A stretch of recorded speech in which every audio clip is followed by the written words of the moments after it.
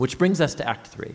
Jesus makes a very public royal entry into Jerusalem for Passover. People are hailing him as the Messiah. Then he enters into the temple courtyard and he asserts his royal authority by running out the thieves and crooks and stopping the sacrificial system.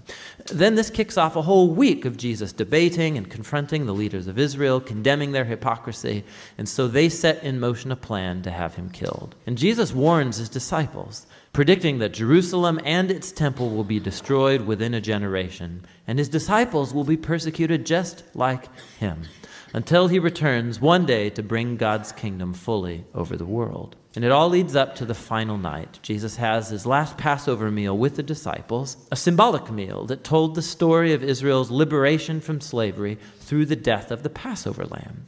And Jesus takes these symbols and he gives them new meaning. They point to the liberation from sin and death that will happen through the death of the suffering servant Messiah. From here, the story rushes forward to Jesus' arrest, his trial before Israel's priests and the Roman governor Pilate, all resulting in Jesus' crucifixion. And it culminates in a key scene that matches the important scenes from Acts 1 and 2. Except this time, it's darkness that descends, not a cloud. And instead of the divine voice from heaven, it's Jesus' voice crying out before he dies. And then most surprising is that it's a Roman soldier who sees Jesus die, who grasps and then announces who Jesus is. This man was the Son of God. He's the first person in the story to recognize the story's shocking claim about Jesus' identity, that it's the crucified Son of God who's the Messiah, Jesus of Nazareth, who died for his friends and for his enemies. After this, Jesus' body is placed in a tomb, and on the first day of the new week, 2 women from his disciples come to the tomb, and they discover that the tomb is empty, the stone's rolled away. And an angelic man informs them that Jesus isn't here, that he's risen from the dead. And so he orders them to go and tell this good news to the other disciples, that Jesus is alive, that he'll meet them back up in Galilee. And the women, they're freaked out. Mark says that they fled from the tomb in terror, telling no one, for they were afraid. And that's how the book ends, with Jesus' disciples showing the same kind of fear and confusion that concluded Acts 2 and 1. Now, if you look in your Bible, you'll see that the Gospel of Mark has more to its ending, where Jesus appears, he speaks to his disciples, but there's also a note there telling you that that ending is not part of the original book, that it's only found in later, less reliable manuscripts. Now, it's possible that the original ending got lost, or that Mark actually never finished writing his account, but it's more likely that this abrupt ending is intentional to make a point. The entire story has focused on the shocking claim that puzzled Jesus' disciples from beginning to end, that it's the suffering, crucified, and risen Jesus who's the Messiah, the Son of God. That God's love and upside-down kingdom were revealed as Jesus died for the sins of the world. And so this story ends without closure, and it forces you, the reader, to grapple with this very strange and scandalous claim about Jesus. And are you going to run away like the women? Or are you going to recognize Jesus as your king and go and tell the good news? And only you can answer that question. And that's what the Gospel of Mark is all about. We're reading out of Mark chapter 16, the very end of the Gospel. When the Sabbath was over, Mary Magdalene, Mary the mother of James, and Salome bought spices so that they might go to anoint Jesus' body. Very early on the first day of the week, just after sunrise, they were on their way to the tomb, and they asked each other, "Who will roll the stone away from the entrance of the tomb?" But when they looked up, they saw that the stone, which was very large, had been rolled away. As they entered the tomb, they saw a young man dressed in a white robe sitting on the right side, and they were alarmed. "Don't be alarmed," he said. "You are looking for Jesus the Nazarene, who was crucified. He has risen. He is not here. See the place where they laid him. But go, tell his disciples and Peter, he is going ahead of you into Galilee. There you will see him just as he told you." Trembling and bewildered, the women went out and fled from the tomb, and they said nothing to anyone because they were afraid. My friends, this is the word of the Lord. Thanks be to God. Would you pray with me? Heavenly Father, pour out your Holy Spirit on me and on all of us who are gathered here. Lord, take my words and make them yours. Take all of our thoughts and make them yours. And take our hearts and set them on fire for you. Father, we love you. We ask all of this in the name of Jesus Christ. Amen. So after Jesus is laid in the tomb, the Sabbath begins. It's sundown to sundown. And so there's 24 hours of forced inactivity, which is just pure agony for those who are grieving Jesus' death.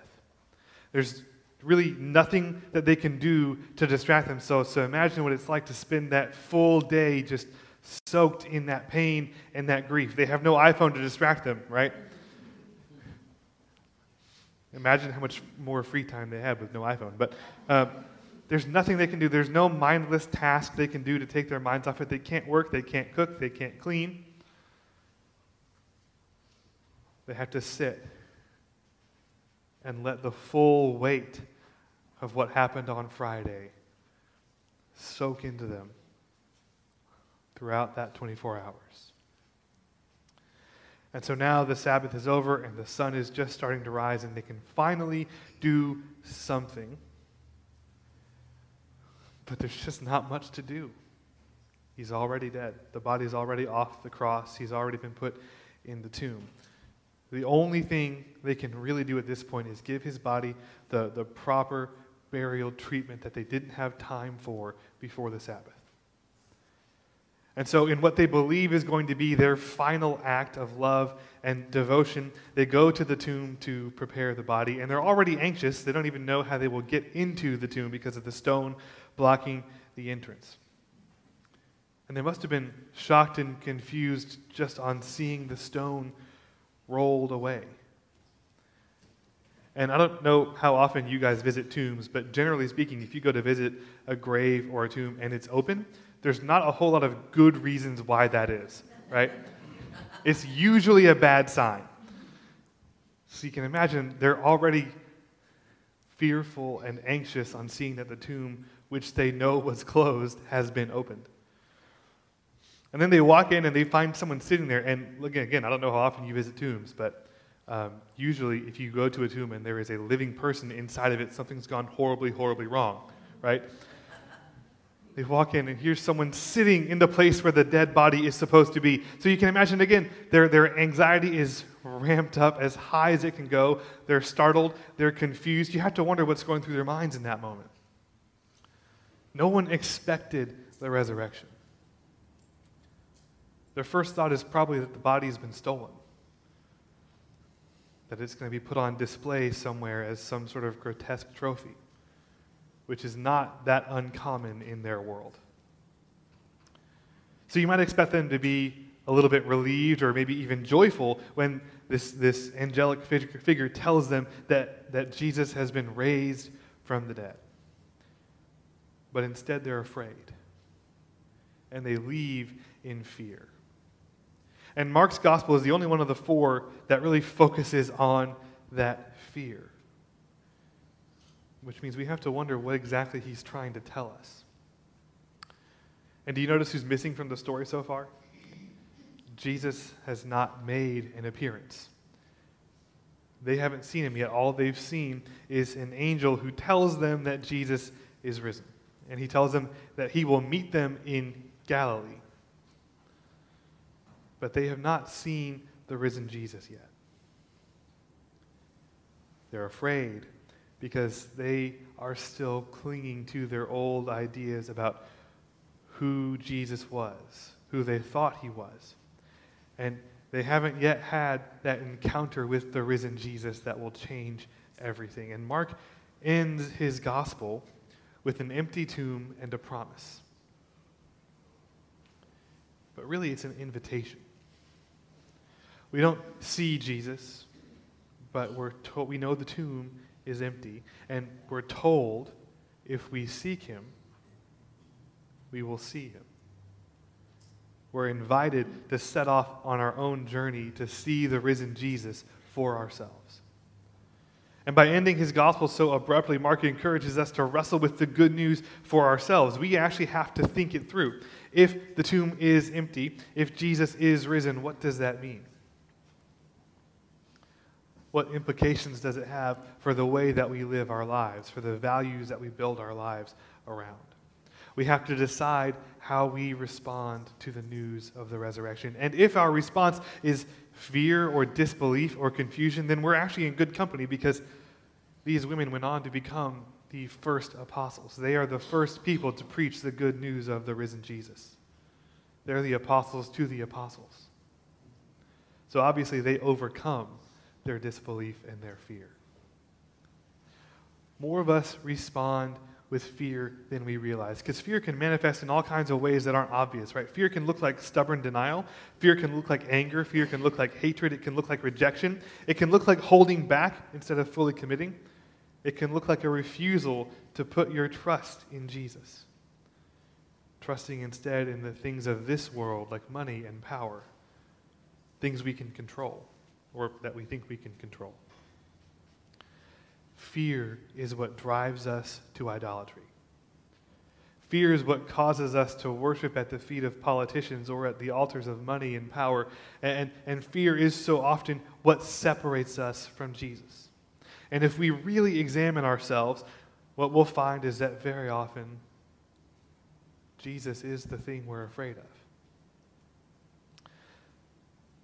The resurrection is the ultimate victory of God. Death itself, the force of anti-creation, has been defeated by the Creator. And with that victory, Jesus is now the undisputed Lord of the world. Jesus is King, and the King is alive. So why are we afraid? Well, think about all the things that Jesus said before he died. He told us we'd have to take up our cross daily, that we would have to be willing to die to ourselves, to crucify our sins with him, to make sacrifices alongside him, to suffer with him. And in the light of the resurrection, we begin to see Jesus differently. He isn't just a really gifted teacher. He isn't just a fiery prophet or a really clever rabbi. He's not just a role model or a martyr. He is our King and our God, and he's the one who not only died for us, but lives again and promises us the same kind of eternal life. And all of that put together means he's not safe, and his teachings are not comfortable. It means that he commands allegiance to him above anything and anyone else, even though we still live in a world that does not recognize his authority. Following Jesus will never be easy. In fact, there's nothing in life that's easy. Difficulty is always present, but being a Christian carries with it a different kind of trouble. There's always going to be forces, both human and inhuman, that are opposed to the gospel and are actively working to suppress it. When the women entered the tomb, they were already afraid. They had been afraid for 3 days. They were afraid as they watched Jesus dying on the cross. To them, it must have seemed in that moment like everything that they believed in, all of their hopes and dreams, were dying with him. It must have seemed in that moment like evil had won. The moment Jesus breathed his last breath is the moment they lost all hope for the future. And that's the state they're in when the angel tells them Jesus has risen. All of their hope is shattered. They are utterly, completely broken. Their faith in God is completely shaken, if not just gone altogether. The world must have seemed like a much darker, much more horrifying place than it had just a few days earlier. And they've come to do the only thing that they know how to do, to honor their beloved teacher one last time, to anoint his body and give him a proper send-off. And all of that is very familiar to them. Everything that's happened up to this point is familiar, it's understandable. They know what's going on, they know how to react to it, they know how to handle it, even if there's not much they can actually do, even if it's not the outcome that they wanted, even if they are shattered and broken and living in fear, they still understand what's going on. It's all familiar. It's all within the realm of their experience. It wouldn't even be the first time in their lives that someone who had claimed to be the Messiah had been killed by the Romans. They've seen this all before. Right up until the moment when they see that the stone is rolled away. They didn't expect the stone to be rolled away, and that strikes fear into their hearts. They didn't expect to find someone else in the tomb, and that ramps up their fear even higher. They didn't expect to see the place where the body should be lying empty. And you have to imagine at that point they're beginning to feel outright terror. And they did not expect to be told that Jesus had risen. And now, on top of all the fear and the panic that they're feeling, you can add in confusion. They did not expect to be told he was alive, that he'd meet them in Galilee. How could that be possible? Where is Jesus if he's not here? If he's alive, why isn't he here right now with us to comfort us and to tell us it's all going to be okay? None of this makes any sense. Jesus is alive, but instead of showing himself to his terrified disciples, he tells them to go back to Galilee and he'll meet them there. And in Mark's telling of the story, Jesus just does not appear to them immediately. He tells them where to go if they want to see him. And in its original form, the gospel ends right there, with the promise that Jesus is alive and the instruction to go out and find him.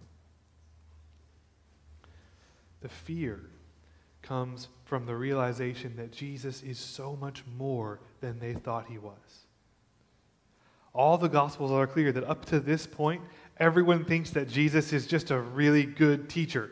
He's the leader, he's the Messiah, he's going to be the king, but they don't quite get that he is God. They still don't grasp the full magnitude of who he is and what he's doing until this moment. When we experience God doing things that we can't understand, not just because they're unexpected, but because they are truly beyond human comprehension, we get fearful. This is why we tend to downplay the supernatural work of God in our lives and in the world around us, because it allows us to keep God in a nice, safe little box. In a lot of ways, we would prefer it actually if God was distant and inactive, because if that's true, then we can have a tame, easily understandable God who always does exactly what we think he's going to do. Because if that's the case, then we get to be the ones who decide how things should be, and we don't have to submit, we don't have to sacrifice. We can define for ourselves what are right and wrong, what's good and evil, what are love and hate. But that is not how God works. God isn't distant. In fact, he's intimately present in every square inch of creation. And God is constantly at work. And much to our horror, he is working towards his purposes, not ours. Because he is the king. God is on a mission. He has his own purposes in mind, and nothing will prevent God from accomplishing what he has set out to do.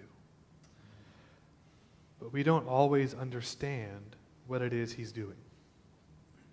I doubt very much that the disciples on the night when he was arrested understood why it was that he went willingly to his trial and then to his death. They had no idea what he was up to. They had no clue how this could possibly be the will of God. And I'm sure that as they watched him dying on the cross, they thought the same thing. How could this possibly be what God wants? They didn't understand what God was doing. And even when we do understand what God is doing, we don't always know how God plans to get from A to B. And we don't get to decide how God will accomplish his purposes. We don't get to define right from wrong, good and evil, or love and hate. We're called to submit to God's purposes and to trust him even if we're afraid. even if we don't understand what God is doing, even if God is asking us to make great sacrifices. But he does not demand blind faith. Right? He doesn't pull the thing that my parents pulled when I was little, and I would, ask them why I had to follow a rule or do what they say, and they'd just say, because I said so. Right? Some of you do that too. Right? I may or may not do that with my child. But God doesn't operate like that. God doesn't say to us, because I said so. He doesn't demand blind faith. When we have doubts, when we want to turn back, when we want to question his character or his will or his methods, we look to the empty tomb. Because Jesus is God's answer to everything that has gone wrong. All of God's promises find their answer in Jesus. He hasn't just paid the price for our sins. He hasn't just defeated the forces of evil on the cross. He's gone through death and come out the other side alive again. And this is God's radical and insane and utterly incomprehensible solution to all that has gone wrong in the world. And it is so much better than anything we could have come up with. God has promised to put the world right again. God has promised that when the time is right, he will come again. He will raise the dead back to life and make the whole world new. That's his purpose. That's what God is working towards, and he invites us to join him in that work. Because from the very beginning, God created us to be his agents in the world, carrying out his purposes. And so on Good Friday, Jesus broke the power of sin and death and freed us for joyful obedience to God. And that's what enables us to work alongside the Holy Spirit to carry out God's purposes. But on Easter morning, when he rose again, he gave us a foretaste of the future. He's shown us what's in store for us. He's demonstrated once and for all that death is not the end. And it's okay in response to that, in response to all that God is doing in us and through us and around us. It's okay to see God at work, to see things happening that can't be explained, and to respond with fear and confusion and doubt. But the tomb is empty. And because the tomb is empty, we can trust through fear. We can trust through our doubt. We can trust through our confusion. Because the tomb is empty, we can follow even when we aren't sure of the way. Because the tomb is empty, we know that the future is certain no matter what happens in the present. Mark's gospel ends with an empty tomb and the instruction to go out and meet Jesus. My friends, the tomb is empty. He is risen, and Jesus is King. Amen. Go out and meet him. In the name of God, Father, Son, and Holy Spirit. Amen.